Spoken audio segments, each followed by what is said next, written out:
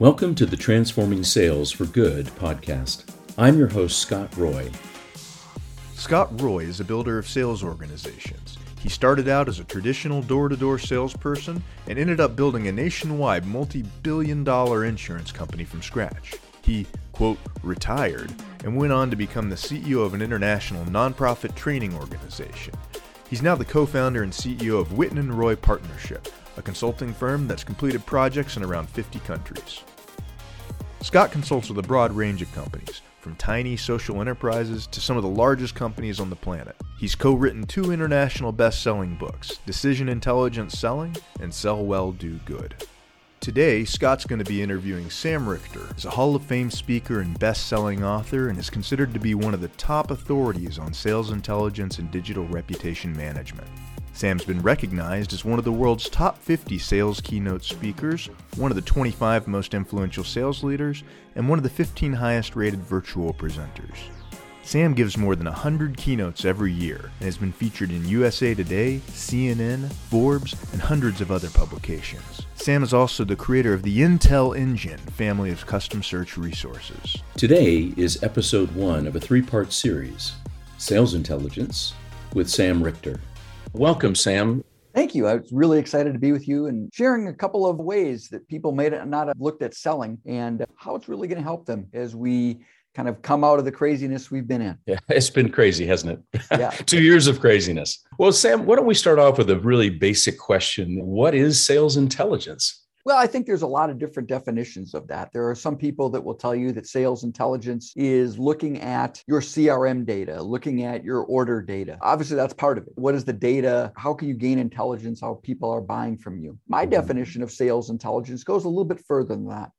My definition of sales intelligence, it's based on Dale Carnegie's work in the 1920s, How to Win Friends and Influence People. It's that people are massively passionate about themselves. So if that's true, how do we gain intelligence on the other person? What do they care about? Because when we can understand what the other person cares about, their issues, goals, their industry, what's going on in their world, well, then we can align our solutions to what they care about. The essence of sales intelligence is how do you use the tools you use every day, like Google and social media, in ways that 99% of the planet has no clue how to do, to find that information so you can know what's important to the other person, which gives you permission to ask better questions. Well, that's today. I mean, I remember back many years ago when I started selling in the 1970s, of course, we didn't have access to information like that. And so we had to do it in much more manual ways. We had to depend a whole lot more on referrals. But now we've got this treasure trove of information that we can tap into in order to find this information that really personalizes the sales call and makes it really stand out from all of the sales calls that tend to come toward clients. That's really true. And what's amazing to me is the great salespeople in the 1950s, 60s, 70s understood their customers. And how did they do that? Well, they asked questions. Back then, your prospect might actually give you an hour or 2 hours for a meeting. You guys might go out to lunch together. You might go play golf so that you had the time to ask those questions. Today, we obviously aren't given the time. Sometimes we're given 20 minutes over a Zoom, sometimes even less than that. But it is crazy if you think about that. Prior to the internet, the best salespeople probably knew more about their prospects and their existing customers than the good salesperson does today. And that good salesperson today has access to every word ever written in human history they can get in 5 seconds on a mobile device. But yet we don't take the time to do our homework anymore. So in the world of information, sometimes we rely less on information than we did in the past. The engagement with customers hasn't changed so much. It still is that personal one-to-one contact, but the way that we can get information has changed quite dramatically. Sure. Can you tell us a little bit about that, about how you actually use these tools like Google to search for information? Yeah. How many of you Google your prospect prior to a meeting? Google your client prior to a meeting? Well, most of you are going to say, of course I do. And then what you do is you find their company website. You must do that because you have to understand what the other company does. What do they do for a living? But when you do that, you're really just looking at their marketing brochure. It's a little bit more elaborate than a trifold 8.5 by 11 brochure. When you look at somebody's marketing material, they're not going to tell you anything that they don't want you to know. So of course you should do that. But other tips, for example, one of the things you should do prior to every meeting is type in the company name. Now in Google, put it within quotation marks. When you put a company name, any proper noun, name of a person, company, job title, or phrase within quotation marks, you're telling Google that those words within quotes must be in that exact order.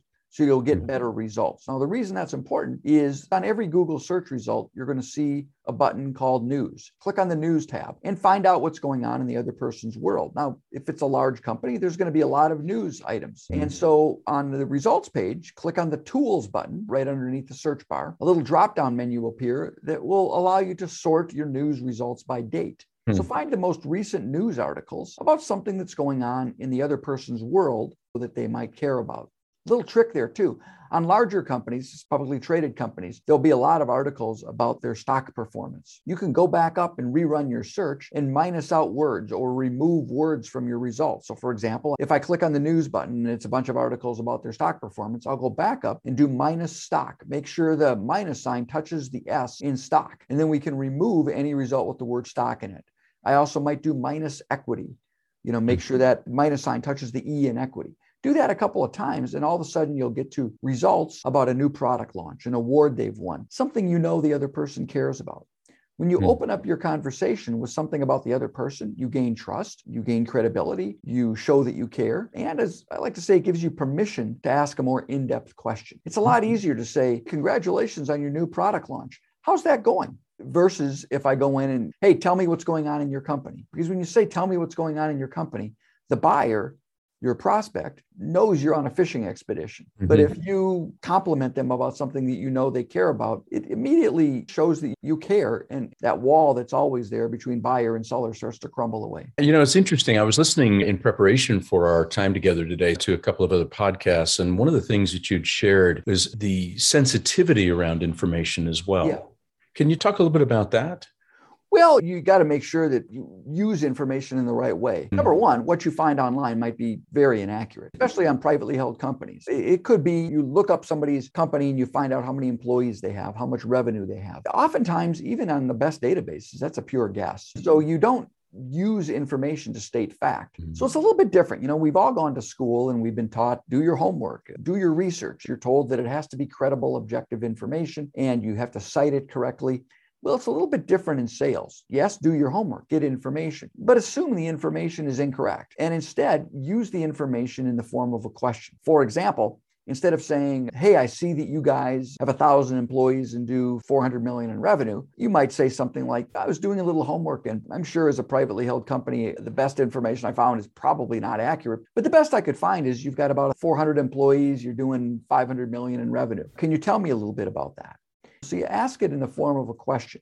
The other thing is you don't really want to come off as being a stalker, especially when you're going to cite something from someone's LinkedIn profile or a local newspaper, trade journal, maybe even their social media. So again, use it in the form of a question. So it might go something like this. Hey, Scott, before I meet with people, I like to do a little bit of homework. You're a busy person and I don't want to waste your time. I do that for two reasons. I want to let you know I did some homework. You're like, wow, the guy did his homework. That's interesting. I also want to let you know that I found something. So I might say, Scott, before I meet with people, I like to do a little bit of homework. You're a busy person. I don't want to waste your time. Guess what I found? Well, when you say, guess what I found, first off, you get the other person's full attention, right? What'd you find? Yeah, right. Then you might say, when I was looking at your LinkedIn profile, I saw that you went to this school, or I saw that we used to work at this company. Hey, I've done business with that company before. Do you know so-and-so? Again, you're using it in the form of a question. Mm-hmm.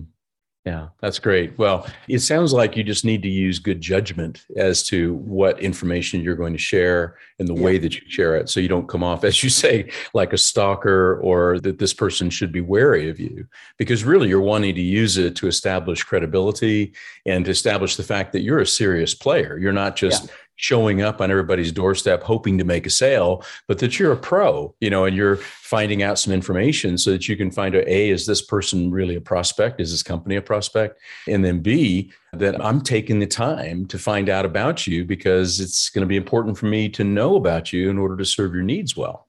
So it sounds like that's really just the fundamental of why this is so important, let alone helping you determine who you should be calling on. Yeah, that's exactly right. And, another thing too is just because you find the information doesn't necessarily mean you have to use it. There are often times where I'll find information and maybe it's just not appropriate to share because it is a little stalkerish, but I will use it to ask a better question. So let me give you an example. Let's say I was looking up an executive and I found that they have a couple of dogs. Well, I'm not going to say, hey, before I meet with people, I like to spy on their Facebook page and I see you've got a couple of dogs. That would be a little bit weird. But there will be a point in time where that prospect will ask a question of me. Well, tell me a little bit about you, Sam. Now, normally I wouldn't tell somebody that I have a couple of dogs, but in this example, because I know they care about dogs, I might say something like, I'm a professional speaker, I build technology resources, got a couple of kids, but I'm kind of an empty nester now. My daughter lives down in Miami. My son goes to college. So thankfully, we've got a couple of dogs that fill up our time. I might say that if I know that you love dogs. Normally, I probably wouldn't say that because I know that it's something you care about and we can connect on that personal level then. Just to go back a little bit in our conversation, you were mentioning some of the techniques of the search bar and how you put quotes. I've also heard you speak about putting a plus sign, for example, between two names or between two words. And then, of course, the minus sign right up next to the E. These are all things that can be learned, but how easy are they to learn? And how many variations of these sort of search commands are there? Well, the basics are pretty easy. The plus sign you really don't need to use. Google or any search engine's automatically putting in the plus sign. Just go into Google, type in 2 words, and then look at the web address. And you'll notice that any search engine will automatically start adding those plus signs. So it's just a way to teach what's going on in the background. But then there's the minus sign. Again, attach a minus sign to a word. Any search result or search engine will remove that word from the search results. Or in all uppercase, a space before and after the or. So do I want directors or do I want managers? I'll type in OR. Now you got to use or in uppercase. Otherwise, we'll get the word or in every result. Or in all uppercase tells us this or that. The minus sign, quotation marks, treats multiple words as a single entity. And then there's a lot of other ones that allow you to search for titles of web pages, web addresses of web pages. Most people don't need to do that, but there are a number of techniques like that. But just the basics, the minus sign, the quotes, and you'll get way better results. And then also knowing the websites to go to. So, we just talked about Google News. There's a website that I guarantee you most of our listeners today have never heard of. It's called yougotthenews.com. And the reason I know nobody knows about it is because I built it and I don't really tell anybody that it exists other than podcasts and my programs. But it goes a lot deeper than Google News. So it'll get local newspapers, trade journals, newspapers, social media posts, blog posts. It will look all sorts of things. So if you're looking at a big company, Google News is great. Smaller company or even researching an individual, You Got the News might be a great source as well. So it's knowing how to search and where to search for the information. This kind of information that you're sharing is something that any kind of salesperson could use. I mean, even you've got somebody who's in the insurance business selling life insurance, for example, all the way up to the most senior executives in major corporations, and knowing and having a finger on the pulse of news and news feeds and this kind of thing, where you can really use that information to be able to guide the precision of your sales calls. I think it's terrific. The most important part, I think, is what's called a sales trigger. So briefly, what a sales trigger is it's a disruption going on in someone else's world where they might want to hear from you. An example I would use is if I call you right now and say, "Hi, Scott, this is Sam from Sam's Roofing Company. Can I give you a free estimate?" You're going to hang up on me, delete me. But if a huge hailstorm just hit your house and water starts dripping down the walls, now I call, "Hey, this is Sam from Sam's Roofing Company. Love to come out and give you a free estimate." Well, I'm your new best friend. There are sales triggers like that for everybody listening today. Let's say you sell commercial insurance. Most insurance people would say, just give me a list of every CEO and CFO within 25 miles of my office. You get 10,000 names, let's say. Well, that's fine. And I'm not suggesting you shouldn't do that because you got to have numbers in your pipeline. What I am suggesting is going into each week, you might want to have 5, 6, 7 sales trigger events that you're calling on as well. What would those be if you're a commercial insurance salesperson? How about anybody who announces they're going to be doing a construction or a remodeling project? Anybody who announces that they're going to be moving to your area? Anybody who announces a new CFO? Those are all disruption events where for a brief moment, 1, 2, 3 months, that individual, your buyer, might be very open to new creative solutions. If it's a new hire, a new CFO, we know that that person doesn't have a legacy vendor and they want to show how smart they are. So if you can come in with new creative solutions, they'll listen. If obviously they're building a construction, remodeling project, well, their insurance needs have massively changed. Good time to call them. Moving into the area, insurance needs have changed. A company receives funding. That's a sales trigger. He's received $100 million. I guarantee you, whoever gave them the money, the venture capitalist, didn't say, go put this in an index mutual fund. They told him to go spend it. Hmm. The only question is who they're going to spend it with. Yeah. Might be you, but you never know if you don't ask. Yeah. So identifying those sales triggers, you can use these techniques to find how to do it. Using Google, very easy. The key here is think like the author. So for example, if I was looking for funding activity, what would somebody put in an article or a press release or a social media post? Let's say I was looking for funding activity in manufacturing in Dallas. I'd do manufacturing plus Dallas. You don't have to use the plus. I'm just using that for an example. But manufacturing plus Dallas, maybe VC or venture or venture capitalist, put that in quotes, or IPO. And then what other words would be in that article? It might be words like announced, raising, raised, finalizing, finalized. Run your search. Now sort by date, because you're going to get a million results.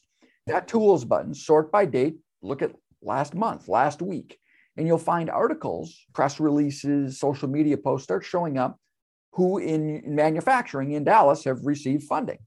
Now we can find those, read the article. It'll usually tell you who the decision maker is, because they're not going to quote the intern in the article. They're going to quote the CEO or the president. And now you know who to call, and you have a reason to call. Obviously, these triggers aren't always negative triggers. As you mentioned, it could be funding or a serious issues arisen. One of the things that comes to mind as you were talking is one of our clients is in the IT business and into telephony. And they were running into a new regulation that was being put in place by the particular government of this particular country. And that all of a sudden was a trigger for anybody that touched that regulation. And so we advised our client to use that trigger in the initial approach, as well as what are the potential costs involved if you are guilty of non-compliance within that time frame. So I can really see where the sales triggers, both positive and negative, can be found. Yeah, negative ones are interesting because I'll ask people sometimes, I'll say, what's the easiest thing to sell? And a lot of salespeople will say, well, something that helps my prospect, my client make a lot of money. I'll say, that's true, but you know what's easier than that? Something that keeps your prospect or client out of jail. You send somebody a cold email and the subject line might say, important new regulations released in manufacturing, important compliance just announced for financial services. You're going to get a pretty darn high open rate. Sure. And if it's as simple as, hey, Scott, you may have seen that federal government just came out with its new compliance issues related to insurance agents. I'm making this up, by the way. There are some coming out. I just don't know what they are. But new compliance issues related to insurance agents. They're fairly complicated. I have spent the last month studying this. Would love to have a 15-minute conversation with you. Maybe I can share 3 or 4 bullet points that might help clarify and might make your compliance with this much easier. Again, I made that up off the top of my head.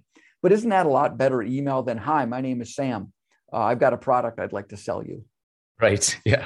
Well, I keep getting this in the last probably 4 or 5 months. I've been getting inundated from LinkedIn connections who are saying, look, you're a consulting firm. We can help you find consulting prospects. And, it just drives me nuts. I just want delete. And, here's the thing, though. I love it because there are so many people out there that are just annoying and doing it wrong that when you do it right, you stand out. Perfect example, right? I'm a best-selling author and I get an email or through LinkedIn. And then within like 30 seconds, hi, Sam, as a professional speaker, have you ever thought about turning your intellectual property into a book?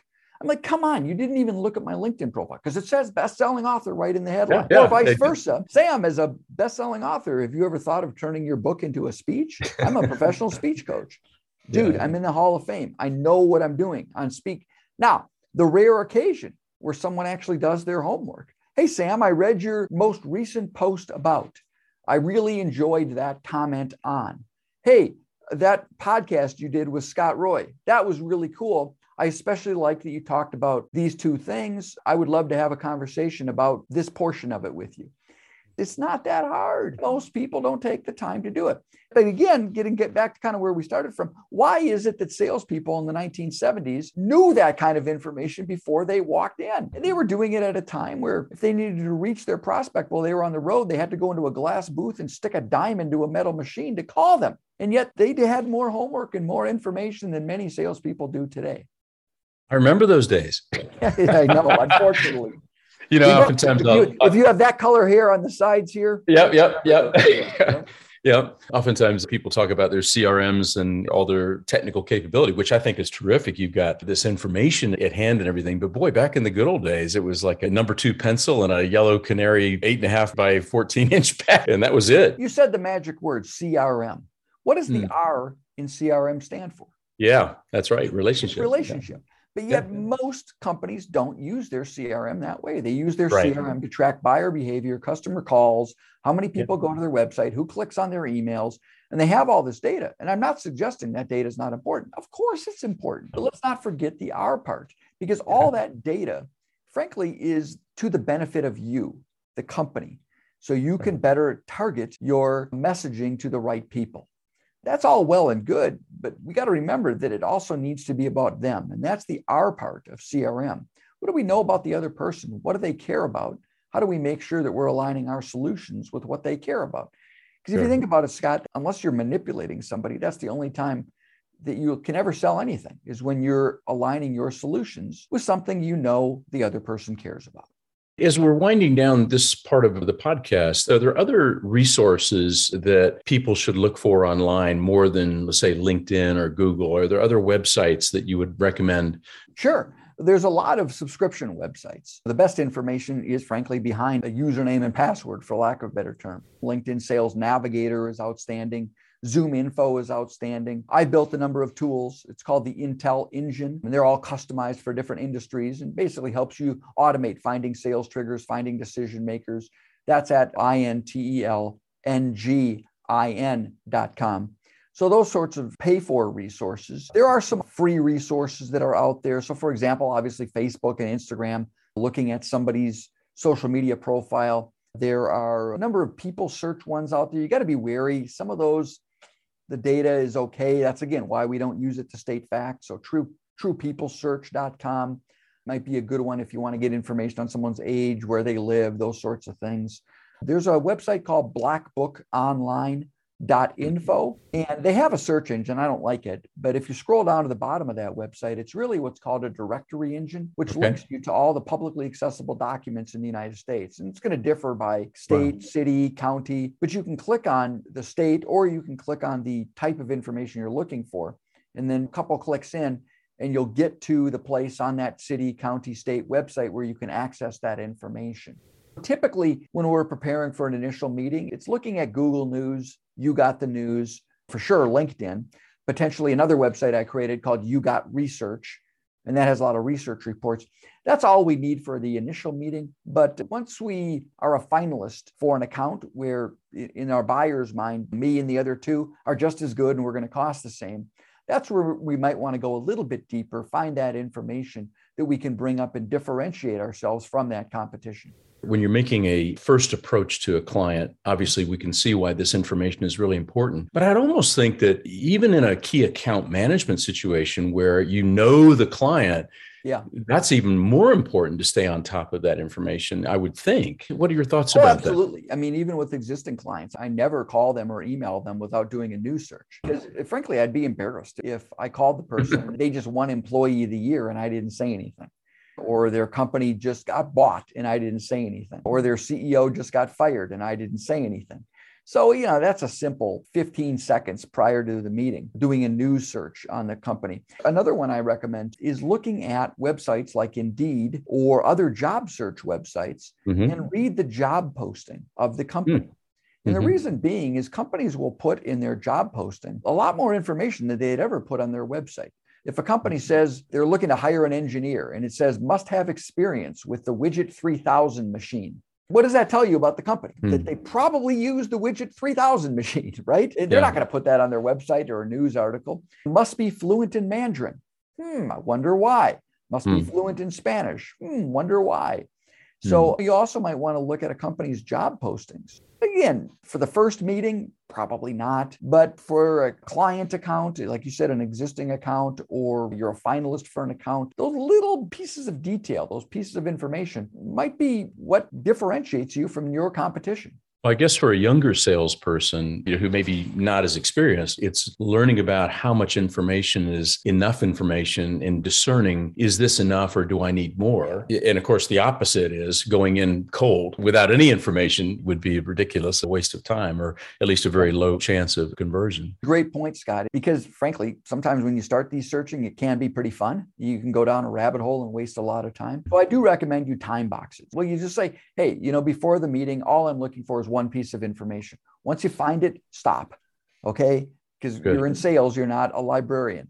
So once you accomplish your goal, stop, move on. And it might be just as simple as looking at someone's LinkedIn profile.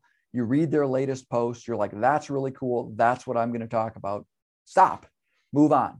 Sam, you're a fountain of information. I mean, every minute of what you've been saying and sharing is just incredibly valuable. I mean, just to take that personally back into our own business, we're a consulting firm, and our consulting firm, we primarily just work on referrals, but we do find information. We do get information about our clients before we actually have our first meeting with them, et cetera. But you've just shared some great ideas that I'm looking forward to putting into practice in my own selling activity, in addition to the research that we already do. So thanks so much for sharing that. Now, I know that people are going to want to find out where they can get more information on this. Can you share a little bit about that, about what resources you have available and where people might be able to find it? Because you've written a best-selling book, Taking the Cold Out of Cold Calling, I think is the exact title. Yeah, I wish I could tell you go rush out and buy the book. I wouldn't. Okay. I haven't updated in a few years because I've been putting all of my efforts into my online search engines. And so again, that's Intel, INTELNG. IN.com. My website, Sam Richter, SAMRICHTER.com. But frankly, the easiest way to learn about me is Google me, right? Because if you couldn't find me via Google search, then don't listen to anything I have to say. I kind of know the flip side of it as well. Right. Type in Google, Sam Richter, and you'll find me. Great. Thanks so much, Sam. Yeah, thank you very much. Look forward to our next conversation.